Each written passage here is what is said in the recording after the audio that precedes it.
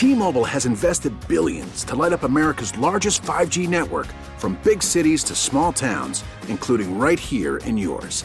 And great coverage is just the beginning. Right now, families and small businesses can save up to 20% versus AT&T and Verizon when they switch. Visit your local T-Mobile store today.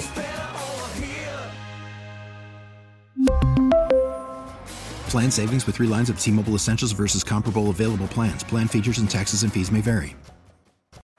Baseball is in full swing. NBA playoffs are heating up, and your NFL team is gearing up for training camp. Listen to the latest on the teams you love here on the Odyssey app. The biggest sports radio stations in the country, providing unrivaled local coverage of their teams, all in one place. Exclusive interviews with players, coaches, and team executives, streaming live and always available on demand. Stay in the know with your favorite teams right here on the Odyssey app. Miss something from the Todd Feinberg Show? Listen to the podcast on WTIC.com/podcast.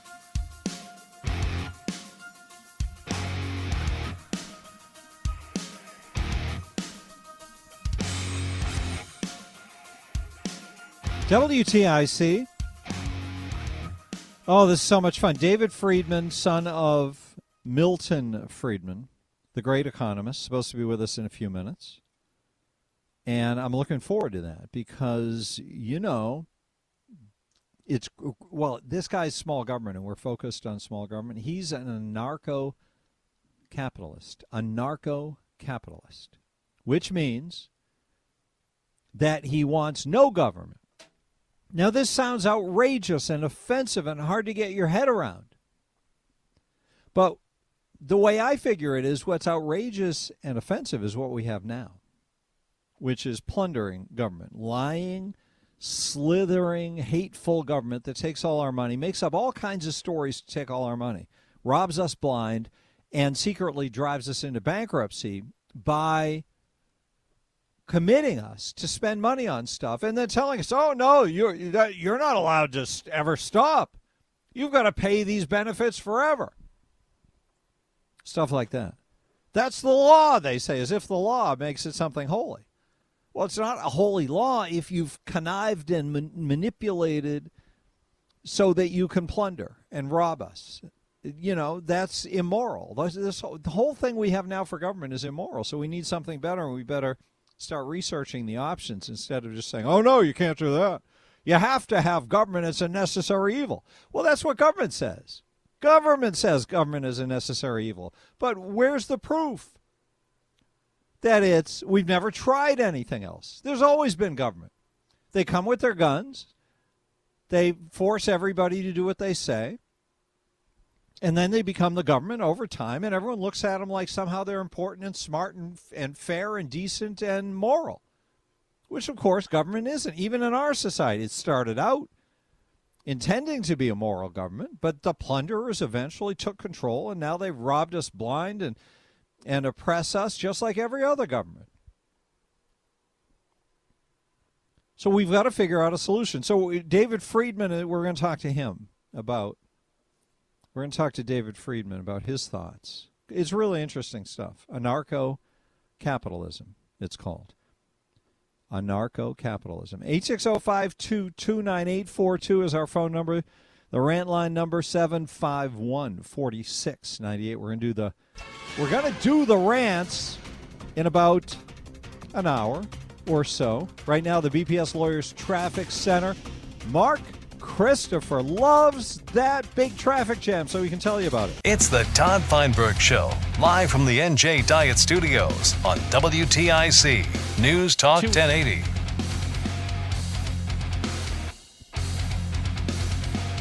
Good afternoon to you. It's WTIC. I'm excited because our new mission for the show is to get a new political party started in Connecticut, and that'll be one that will advocate for constitutional values.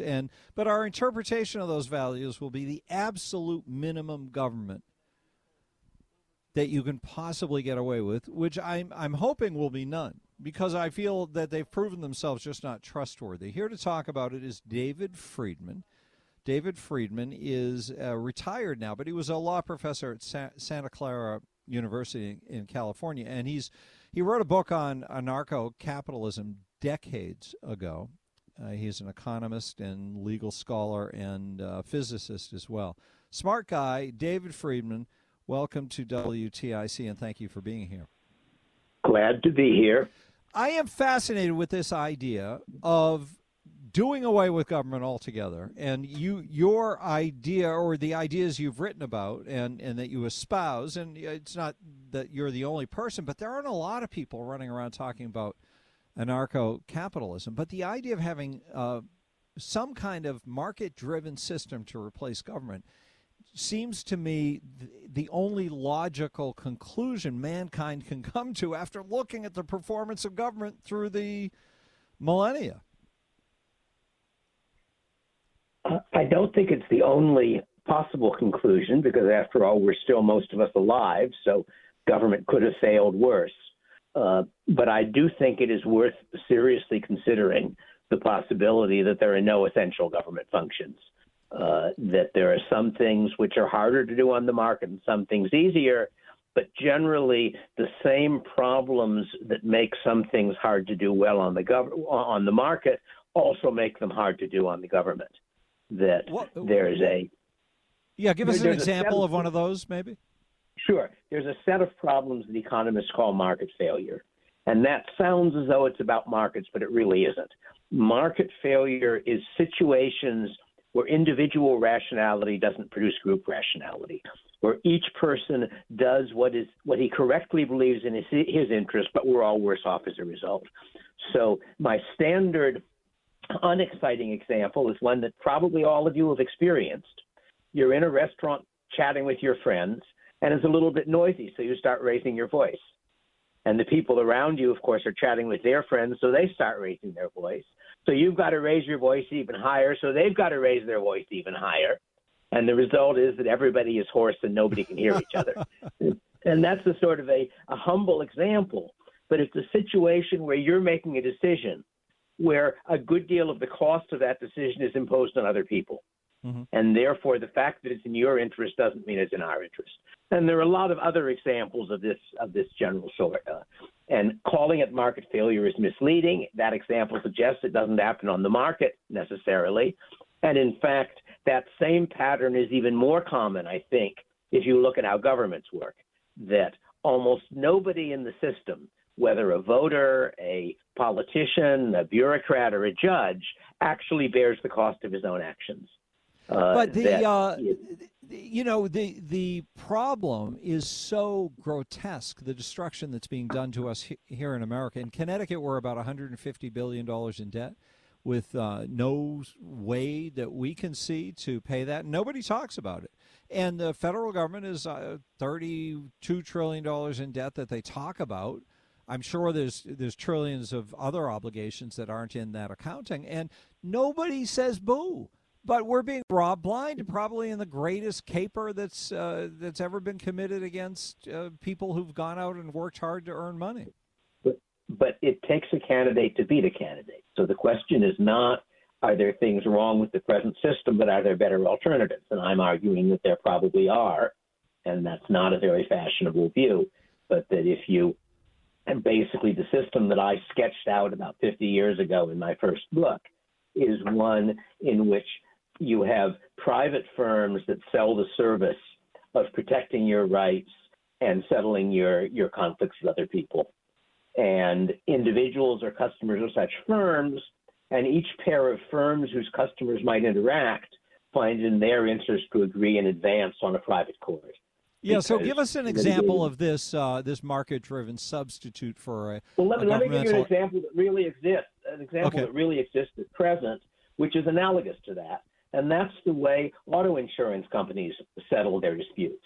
Mm-hmm. That if your car dents my car, and it's not clear which of us is at fault and therefore which insurance company should pay, we could sue each other, or the insurance companies could sue each other. They practically never do, because since they know that this is a repeat problem, they agree among themselves on various simple rules for saying, here's how we decide which client is at fault, and therefore which company pays.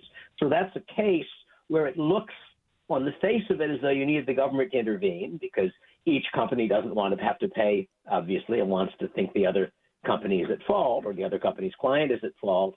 And yet, in fact, it routinely is done by private arrangements among the companies. So that would be an example. Now, there are lots of historical examples, but not from modern societies, that there are various past societies in which law enforcement was in one form or another being done privately.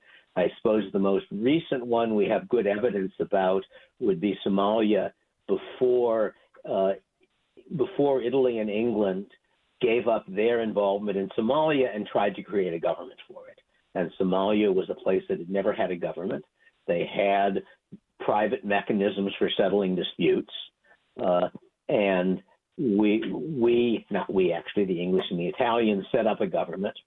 The government turned into a dictatorship. The dictatorship got involved in a war with Ethiopia. The Russians, who had been supporting Somalia, decided to switch sides and support Ethiopia. The war went badly. Eventually, the dictator got killed. Things were going back towards. Well, we know how government goes bad, but we don't. The U.S. and the UN decided that they had to impose the government, and that's why things have been a mess ever since. Continue with what you were saying. So whenever you have centralized power, you get these scenarios like the one you just described. But can you give us more specifics then on how Somalia did this? How do you deal with? Sure. If people want to settle something, they just go to the settlement store and they each put down their fee. No, in Somalia, there were basically mechanisms for setting up, for when a dispute occurred, for setting up a sort of ad hoc court with more or less known rules, and then abiding by the verdict of that court under social pressure. It didn't always work. Sometimes people ended up fighting it. There are no perfect systems. But mostly they didn't end up fighting. Mostly they ended up settling things peacefully. One bit that I thought was interesting was there was one point when there was quite a lot of violent conflict, and so the two sides agreed to raise the price for killing somebody. Right? In lots of primitive yes. private law systems, yep. You kill somebody, and once all the dust settles and the rules are worked out, you owe damages. What's called weregeld in the Icelandic case, which is the one that I actually first studied. So they decided, well, the young men are being too violent. Let's raise the price on both sides, and that results in less violence. So the price is something that is imposed after the fact, or in advance? Yes, that is to say, basically, in there are a variety of systems. Weregeld is what it's called in the 10th century Icelandic system, which I first got interested in. It's dia in the Bedouin system, and so forth. But the basic idea is you have a legal rule in which if you do something that somebody else thinks is wrong, they have some mechanism to sue you, some way of having a court that neither of you runs. The court gives a verdict. You either abide by the verdict or don't, but if you don't, then the other side is authorized to use violence against you, and all of the neighbors know that they're the good guy and you're the bad guy because you didn't go along with the rule. That's a sort of simplified picture of how such a system works. We're talking to David Friedman, who is a proponent of a system called anarcho-capitalism, which means to have government that is not government, that is to have substitutes for government that are yes. run within the society itself. And the advantage of this would be if you imagine, I guess, a police if a town needs a police department, they could contract with a private security firm to provide those services. And if they weren't happy with the services, they could simply let that firm go when its contract is up and hire another one. There's a pretty good science fiction novel called Oath of Fealty by Niven and Pournelle, which is describing something a little like this. It's basically a sort of, it's like an apartment building the size of a small city run privately. And it's got its own security. And if the security finds one of the tenants is coming in drunk, they don't arrest him. They get him safely to his apartment because the security wants the people to want to be tenants, and that requires that you treat them well. So that's very interesting. That could become problematic in some circumstance, I suspect. Maybe. I don't think there are any perfect systems. Yeah. And, I discuss in my first book ways in which my system would not always do what I want. But I think that a system where the legal rules and the enforcement of the legal rules are in effect the product of a private market, just like groceries are today, where if the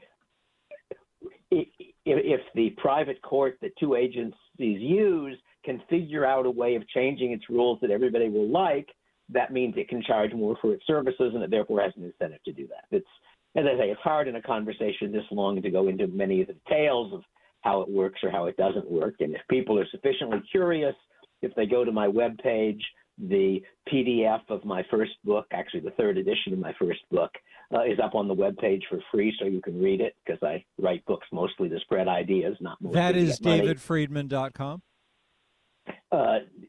daviddfriedman.com. Somebody else beat me to David Friedman. So daviddfriedman.com. Go there and check out his writings on this. So perfection, you've said a couple of times that no system is perfect, and certainly the one we have is a disaster. It's not even in the neighborhood. And I don't think perfection is the goal, but something workable where we don't have this adversarial relationship where the people we're hiring to run our affairs for us lie to us and cheat us in ways that in any other realm would cause violence to happen against them. And we just smile and go along with it and say, well, that's government. But if you think about the logic of the situation, this is going back to my point about market failure, the individual voter has very little incentive to know whether the people he's voting for are doing a good job, because the individual voter knows that his vote has, in a national election, something under 1 chance in a million of changing the outcome. If it does change the outcome, he gets only a tiny fraction of the benefit of a better politician, because most of it goes to other people who are being benefited. So the result is that most voters are rationally ignorant. It's rational to be ignorant if the information is not worth what it costs. And the information to figure out which politician is less bad is worth almost nothing to you, since your vote will have almost no effect. Yes. So whereas if you're buying a car, you have a fairly strong incentive to figure out which car works and which car fits your family's needs, because your decision determines what car you get. So the car salesman might deceive us, but we're less inclined to believe what he says in the first place. We're less inclined to believe it, and it's in our interest to get the right answer. But it's not in your interest to figure out whether Trump was a good president. It's in your interest to figure out whether the friends you associate with like Trump. And if they like Trump, you should like Trump too, because then you'll get along with them. And if they don't like Trump, then you should not like Trump too. And whether Trump is actually a good president has almost no effect on whether it's in your interest to vote for him, because your vote has almost no effect. So, David Friedman, general, appreciate you taking the time to talk. We have just 1 minute left. Any closing thought you want to give us? I guess I'm not sure I do. The other thing I like talking about is climate change, because I think it's real, but I think the evidence that it's bad is not as clear as people claim. But if you look on my webpage, you can, or my blog, I've got a link to the blog on the webpage. You can find the stuff I've written about that. But mostly go look at my webpage, and it's got lots of free information, lots of articles and links to books of mine and so forth. Good. daviddfriedman.com. Correct. Appreciate you being here, sir. Great to make your acquaintance. Thank you. Bye-bye. Bye-bye. That's him. That's David Friedman. That was fun. There's a little introduction to anarcho-capitalism. That is the elimination of government and market-driven solutions being put in place instead. Doesn't sound that scary, does it? What do you think? 860-522-9842. Let's go to the BPS Lawyers Traffic Center, where all the information is free of politics. I hope Mark Christopher is there. T-Mobile has invested billions to light up America's largest 5G network, from big cities to small towns, including right here in yours. And great coverage is just the beginning. Right now, families and small businesses can save up to 20% versus AT&T and Verizon when they switch. Visit your local T-Mobile store today.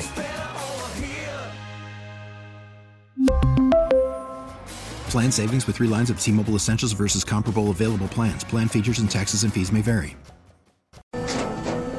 After the end of a good fight, you deserve an ice-cold reward. Modelo is the mark of a fighter. You've earned this rich golden lager with a crisp, refreshing taste. Because you know, the bigger the fight, the better the reward. You put in the hours, the energy, the tough labor. You are a fighter, and Modelo is your reward. Modelo, the mark of a fighter. Drink responsibly. Beer imported by Crown Imports, Chicago, Illinois. Hey, Rob Bradford here. I have set out on a mission with my good friends at FanDuel to prove what I have known for some time. Baseball isn't boring.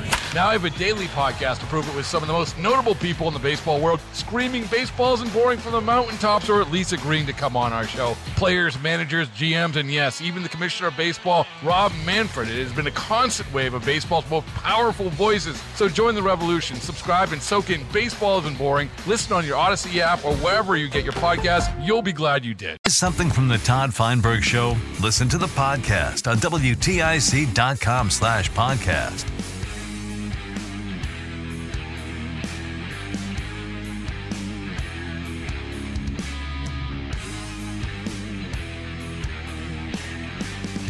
Yeah, it's WTIC. It's our regular time to be together, and I thank you for hanging out. We were talking about electric cars, and David Friedman mentioned that he's into climate change as well. And I'm just intrigued to get his ideas on it. Because first of all, I would encourage everybody, if you're concerned about climate change, don't be concerned about the side of climate change that has to do with whether it's happening or not. I would focus instead on the side of, if it's happening, what are the policies they support? Because the way they trick us on this is keep us fighting over whether it's happening or not. Meanwhile, they push through all these incentives for new behavior. Like, they spend fortunes. We spend fortunes for tax breaks or rebates for people doing certain things like buying electric cars. Why should we be paying people to buy electric cars? Why should you be taxed in order to pay people to buy electric cars? Do we even have a vague idea of what benefit might be derived from that? Let's talk to Mark in Watertown. Hey, Mark. Yes, I want to talk about Friedman. And I'm surprised that his dad didn't think of what he's talking about. And I don't want to be a slave to capitalism, and I don't want to be a slave to government. I don't want to throw the Constitution out the window. Well, the Constitution's out the window. We have to go chase it down and bring it back if we want to have it again. Well, that could be possible.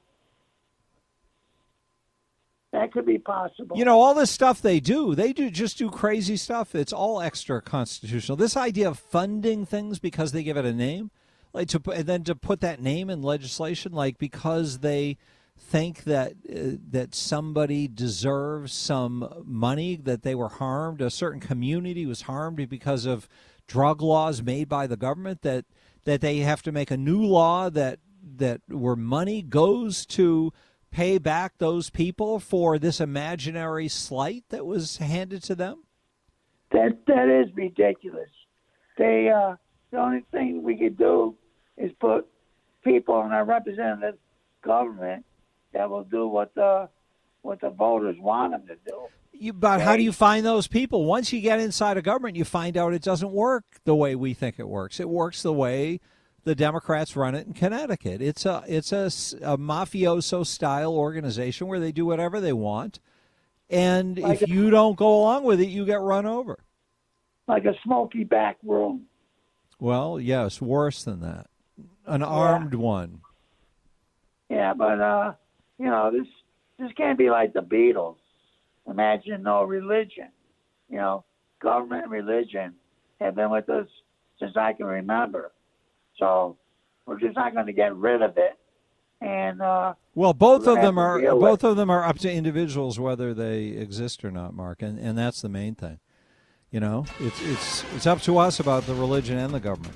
Thank you, sir. 860-522-9842. Traffic time, the BPS Lawyers Traffic Center with Mark Christopher. Now, back to the Todd Feinberg Show, live from the NJ Diet Studios on WTIC. News Talk 1080.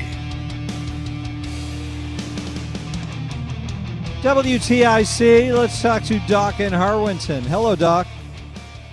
Hey, how you doing? What's up? I'm supposed to ask you that. You're the doc. I'm not a medical doctor. Oh, okay. Too bad. I had a couple of questions. You're a doctor of what? With no patients. With no patients. Okay, good. Unintended. I like that.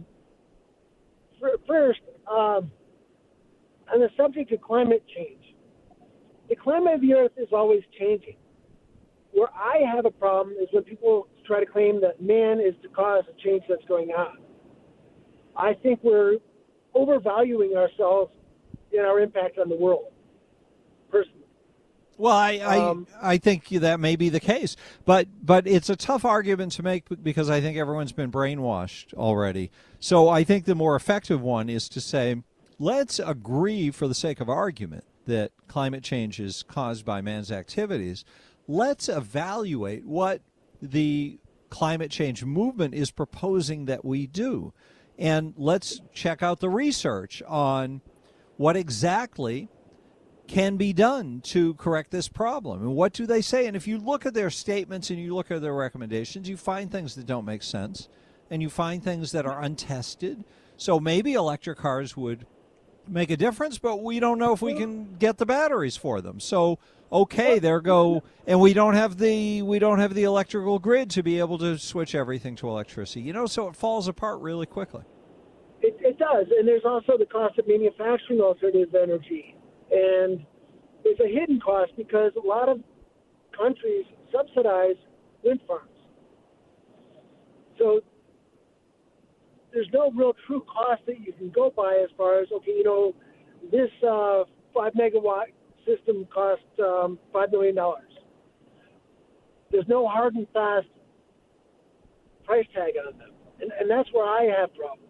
Yeah, well, so all of it falls apart when it's looked at closely because they don't actually do the work of making these things make sense. So I like that's why I like focusing in on what their solutions are, because they don't have a solution, yet they're trying to force us to eliminate our current sources of electricity and power without offering a viable replacement. And that's the challenge. That's the challenge, I think. 860-522-9842. We've got Red ready to go on WTIC. Red Janke, that is, the-red-line.com. Hey, Red. Hey, Todd. How are you? What's going on? Hey, a little bit of a change of subject. I'd take us all down to Washington, D.C. and the recent outcry about the behavior of what the mainstream media has dubbed the Chaos Caucus. And that is the about 20 House Republicans who held out for about a week before voting for Kevin or McCarthy, voting yeah. absent for Speaker McCarthy. Yep. And the so-called Chaos Caucus was so named before anyone really focused in on what they were pushing for. And, of course, that was in part for a legitimate reason, because the negotiations that were going on were negotiations with potential Speaker McCarthy, and they were secret negotiations. No one was divulging to the press, but it did leak out, and since the agreement has been struck, more has leaked out, and the two main features are quite laudatory. One, they want 72 hours between when a bill is introduced before members are required to vote on it. Which is actually a pretty minimal kind of request. Why wouldn't there be weeks or months before most legislation is passed, especially these huge bills that have thousands of things in them and thousands of pages to read. Well, what a setup you give me.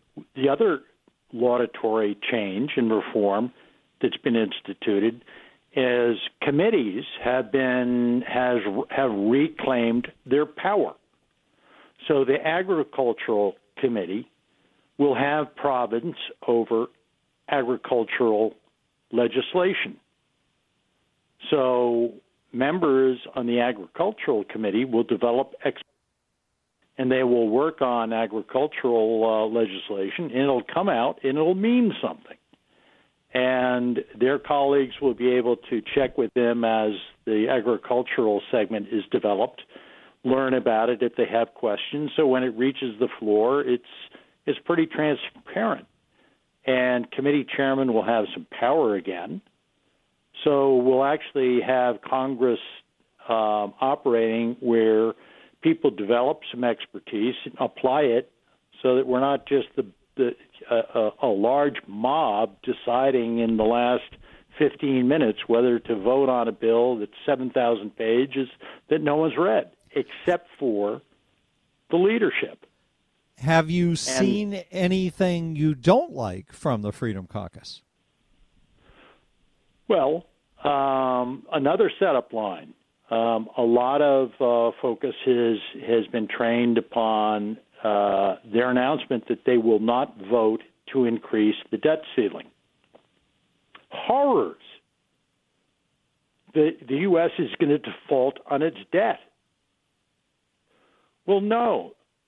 What they're doing is putting everyone on notice that the problem is not whether we raise the ceiling, it's why have we been doing all this wild spending that requires us to raise the ceiling?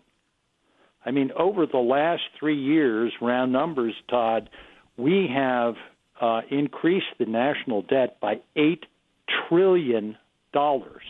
So what you're suggesting is that the media has become an actor in propagandizing for one side or the other rather than the reporter of the facts that the people need to make up their own minds. Precisely. And little do people know, and maybe they've been reading the news, those who pay attention to this kind of thing, but we've hit the debt ceiling. The debt ceiling is out actually $31.803 trillion. And we're at something like $31.800 trillion when last reported last week. And the Treasury Secretary sent Congress a letter that we would hit the ceiling on Thursday of this week. Now, they are going to employ what, quote, extraordinary measures to stay under the ceiling, and that will last until June. So that's almost 5 months. So there is plenty of time to negotiate spending cuts that will address the fact that we shouldn't be raising the national debt $8 trillion over 3 years. But, Red, the money that we waste in this country, the borrowed money that doesn't exist, that we spend before we have any idea what we're spending it on or why, and that's part one. Part two is this spending persists. So the fact that we can't pay our bills and we keep running deficits each year that set records sometimes. We, in the middle of all that plundering of the national treasury and the pocketbooks of the people of the country, what they keep doing is acting like nothing's going on and there is no need for anything frugal. And all of the infrastructure of the status quo, like the media, is revving up the game into where, oh, look at these morons who would dare to reduce spending. Yeah, something's got to straighten this out. Yeah, the narrative, Todd, is this: that we've taken on this debt and we've spent the money. And it's immoral and irresponsible to pay for goods and services we've already received. That's stiffing people who've delivered those products and services, right? So you're That's saying the wrong narrative. The narrative should be that we shouldn't be obligating ourselves to spend money that doesn't exist. And so what we're going to do in response to keeping the debt ceiling in place is we're going to cut spending, which will cut spending on future products and services. Why it is that because we have a debt limit, that all the focus is on past spending and the idea that we are stiffing the providers of the goods and services that were acquired with past spending is ludicrous. But Red, all the stuff you're saying is obviously true. The question is, how do we get ourselves out of this fix where all the machinery of government and government disinformation is geared up to make sure the flow of money never stops, regardless of how irresponsible it is and how dangerous it is for us to go so deeply in debt. So how do we get from here to there? I don't see the Republicans offering an actual solution to the ongoing problem. Well, I think, first, let's give Republicans credit for a blunt instrument, okay? If, Father Knows Best, let's go back to the 1950s and 60s, the famous TV show, Father Knows Best, okay? Father says, you're not getting an allowance increase. You're going to have to live within your allowance. But right? They're not going to stick to that, Red. They're going to have a big fight, and then they get to run for re-election claiming they were tough on something. But over time, we have seen these games be played by both sides where nothing changes, right? We've had debt ceiling fights before, and nothing has changed. Well, nothing has changed except for the fact that now we have a ginormous mountain of debt. And exactly. As you know, I've written to the effect that very soon, at current interest rate levels and our current debt outstanding, gross interest on the national debt will exceed $1 trillion a year. That would make it the third largest expense item in the federal budget. So are you anticipating that will cause the urgency to penetrate the consciousness of the culture? I do believe there is fear concentrates the mind, and the real danger of default in this country, okay, if you compare two risks, the risk is not that the ceiling is too low and somehow we default on our debt. Right. The risk is we take on too much debt and we just don't have the wherewithal to service. The ceiling is too high is the risk. That's a good way of framing it. Red Janke, thank you, sir. The-red-line.com. We'll talk to you again soon. Red Janke, the-red-line.com.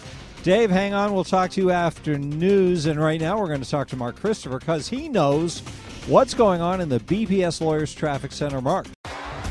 T-Mobile has invested billions to light up America's largest 5G network, from big cities to small towns, including right here in yours. And great coverage is just the beginning. Right now, families and small businesses can save up to 20% versus AT&T and Verizon when they switch. Visit your local T-Mobile store today.